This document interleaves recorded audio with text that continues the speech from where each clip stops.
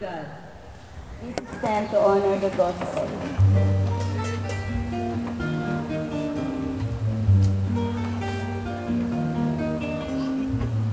Hallelujah, hallelujah, hallelujah, hallelujah,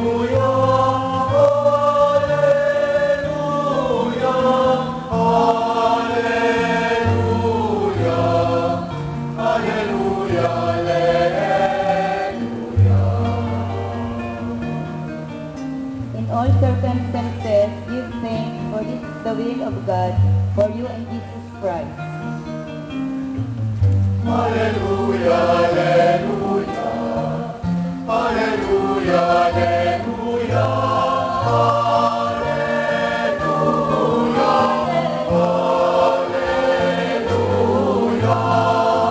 hallelujah, hallelujah.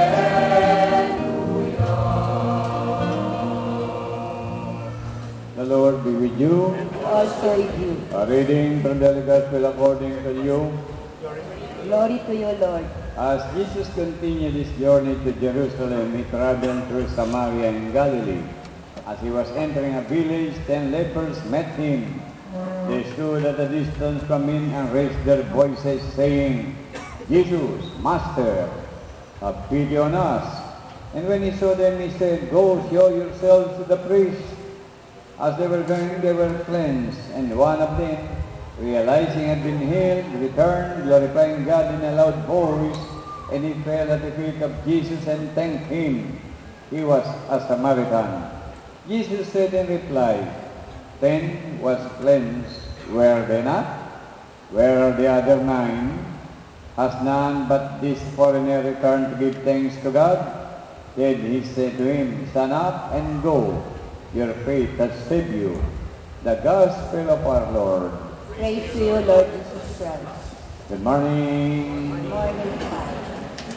15 na sa Biyernes at kalagitan na ng October. At sa isang 23 yata, magsisimula tayo na nabina para sa ating mga yumaw.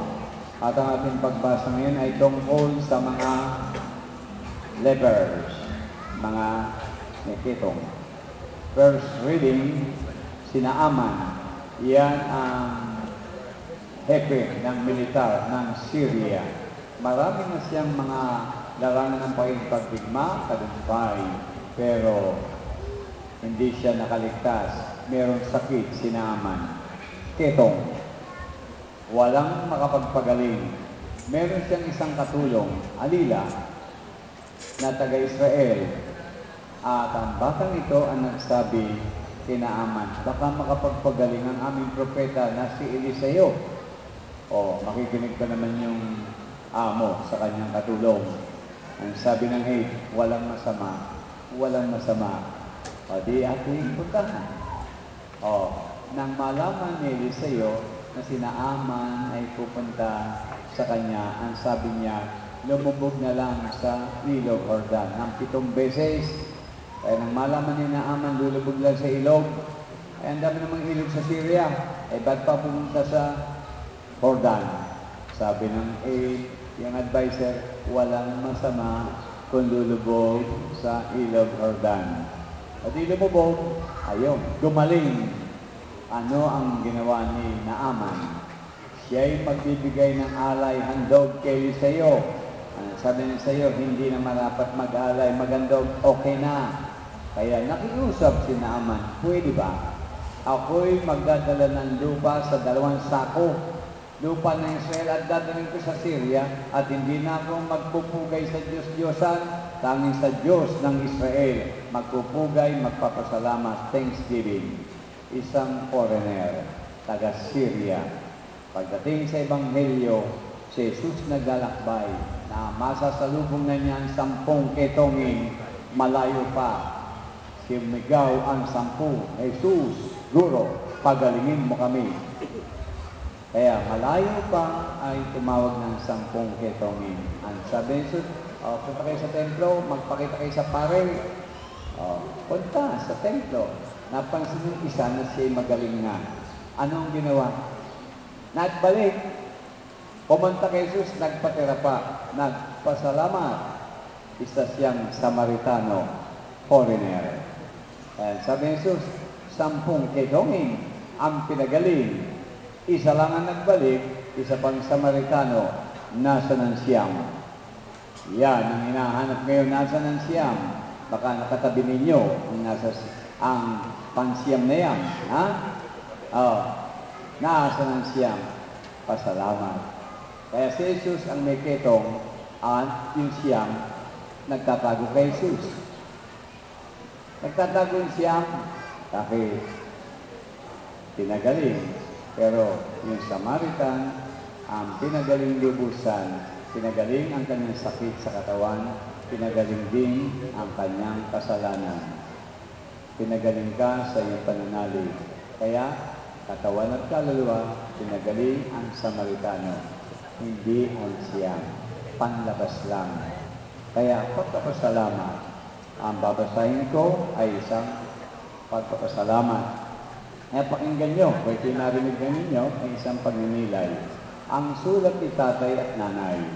Sa aking pagtanda, unawain mo sana ako'y at pagpasensyahan.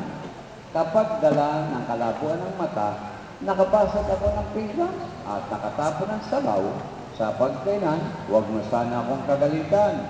Maramdamin ng isang matanda, nagselfie ako tuwing sisigawan mo ako.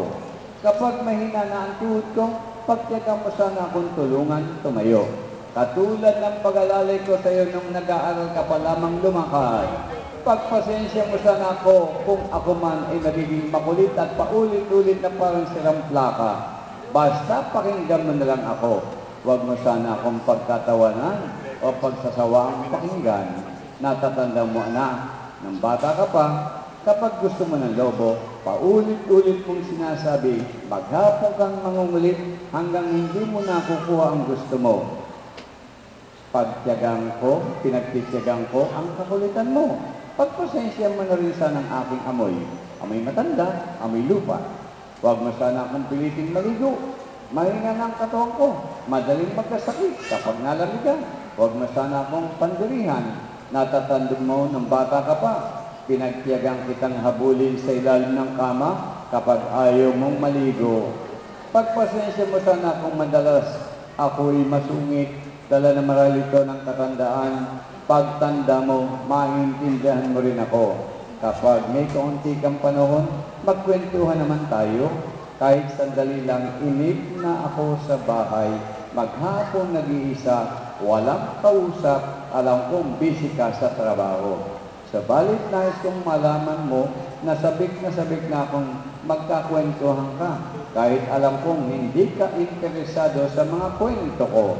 Natatanda mo na, nung bata ka pa, pinagtitiyagan kong pakinggan at intindihin ang pautal-utal mong kwento tungkol sa iyong teddy bear. At kapag dumating ang sandali na ako'y may magkasakit at marapay sa banig ng karamdaman, huwag mo sana akong pagsawaang alagaan. Pagpasensya mo sana kung ako man ay maihi o madumi sa higaan. Pagtiyagaan mo sana akong alagaan sa mahuling sandali ng aking buhay. Total, hindi naman ako magtatagal. Kapag dumating ang sandali ng aking pagpanaw, hawakan mo sana ang aking kamay. Bigyan mo ako ng lakas ng loob na harapin ang kamatayan. Huwag kang mag-alaala. Kapag kaharap ko ang Diyos na lumikha, ibubulong ko sa Kanya na pagpalain ka sana dahil naging mapagmahal ka sa iyong ama't ina. Anak, salamat. Ang nanay at tatay, nagpasalamat sana. Kaya mga anak, sana huwag ninyong kalimutan ang magpasalamat sa Diyos. Pangalawa, sa inyong mga magulang. Dahil isang foreigner, isang Samaritano, sinaaman, nagbalik, nagpasalamat sa Diyos. Tayo'y Kristiyano, tayo'y laging magpasalamat sa larangan ng banal na Eucharistia. Ang Eucharistia ay ang paraan ng pagpasalamat ng sambayanan. Amen. I believe in God. Father Almighty, Creator of heaven and earth,